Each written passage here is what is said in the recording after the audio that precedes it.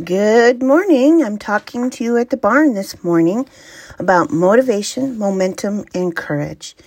I just really thought it was a good time of year, since it's just after the new year, to talk a little bit about motivation, momentum, and courage as far as reaching our goals go.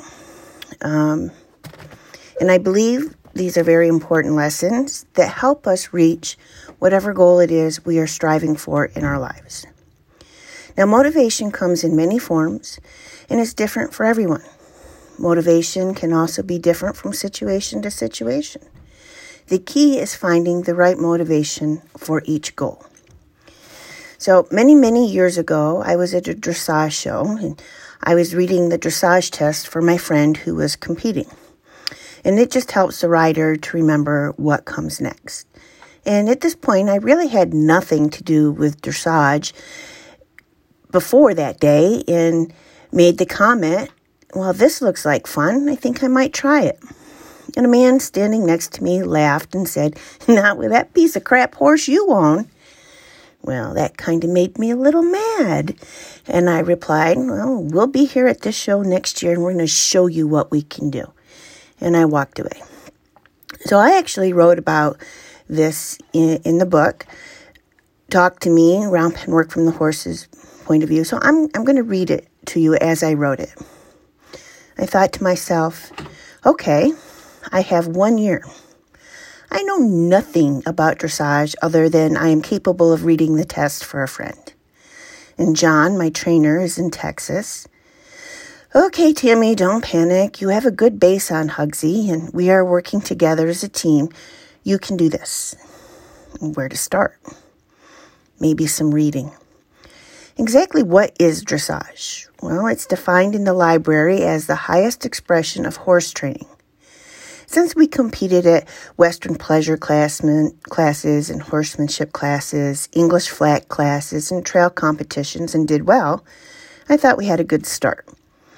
So I continued reading the dictionary. Horse and rider are to perform a series of predetermined movements. All right, that sounded like my horsemanship classes. We ride a pattern. It was looking a little better for me, so I read on. Its fundamental purpose is to develop through standardized progressive training methods a horse's natural athletic ability and willingness to perform, thereby maximizing its potential as a riding horse. My thoughts continued to race. There was no dressage trainers in the area. I guessed I would have to use my own training methods. I was feeling a little bit better about this, being able to compete at dressage. So what was it we would have to be able to do well? Well, let's take a look at the test I read for my friend. Walk, trot, canter, up and down transitions, stop square, collection, round circles. And according to the development, the horse and rider have to work as a team. I knew from my horsemanship classes that it was a bad idea to overschool on the pattern. I could do this. I picked training levels, test 1 and 2, and rode them with my friend watching. I got her input and incorporated it into what I felt my horse was doing. We spent the winter working on individual components. I made up my own test to practice to put it all together. When it was getting close to the show date, I picked the test I would be riding and practiced them once at home, just so I would be comfortable with them. And off to the show we went. I still felt I did not know anything about dressage, and part of me felt very outclassed at the show. I was self-taught on a horse that still had the stigma of a bad reputation, and she was a yellow quarter horse in a class of brown thoroughbreds and warm bloods, and I was wearing borrowed show clothes. But I said I was coming, and I was here to do my best. So I sat down in the tack stall to memorize my test and got laughed at. Tammy, what are you doing? The dressage tests are written in a step-by-step format. A, enter working trot. C, track left. E, circle left 15 meters. FXH, length and stride in trot.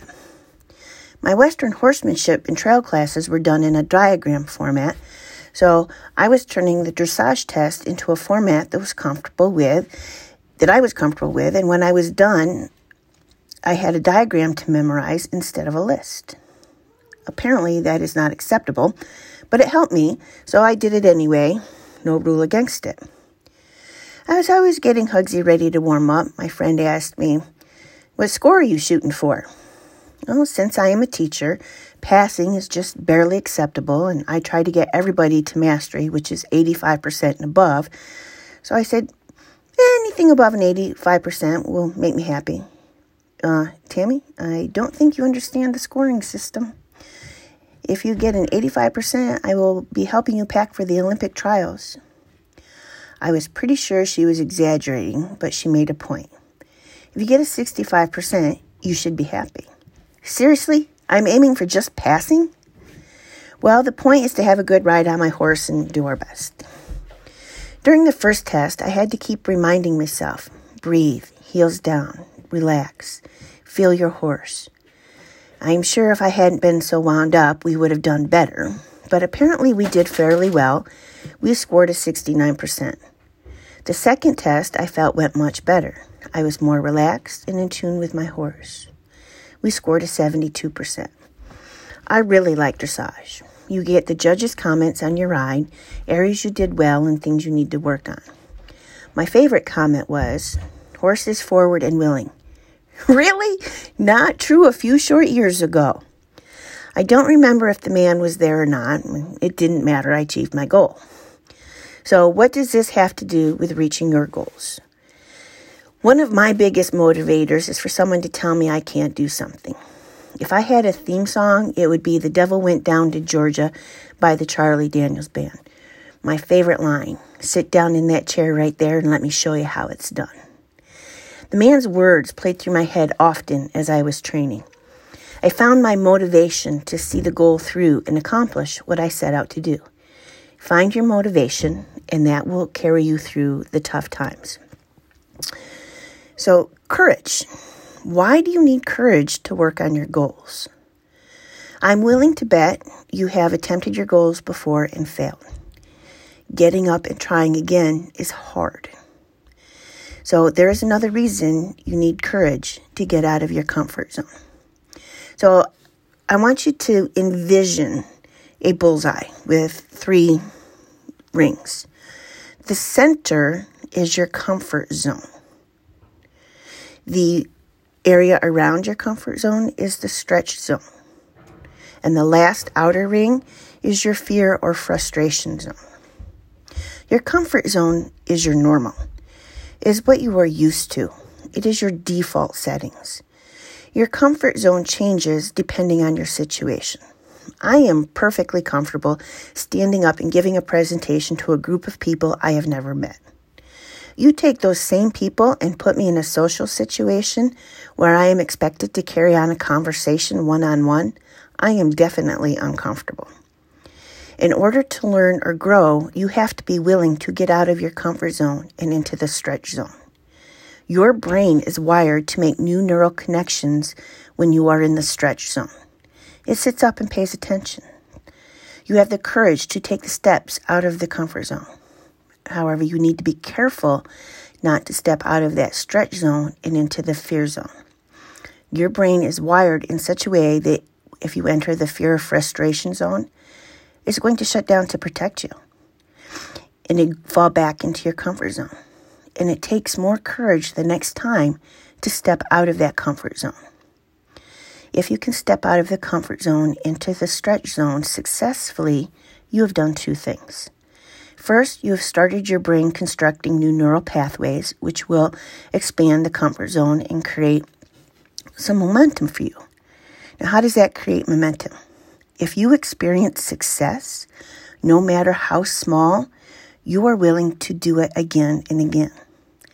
If along the way you experience a setback, you have those positive experiences to fall back on, and you won't stay in the comfort zone. When the action or learning becomes part of your comfort zone, you add something else that is in the stretch zone that is moving you towards your goals. I want you to identify the small steps you are willing to take. Commit to them. Monitor yourself and add something new when you are ready. I highly recommend journaling about your successes each day or at the end of the week. As much as we like to think we will remember, we don't. Reading over your success periodically will also add to the momentum and motivation to continue towards that goal. Hugsy and I did not learn dressage in a week. It took a year of hard work. We built on what we already had in our comfort zone. What we did during that year was to build on that foundation for more. Now, remember, the turtle won the race, and that piece of crap horse wowed them at the county fair. Work on your timeline and do something in your stretch zone every day. I look forward to talking to you at the barn again next week. Thank you.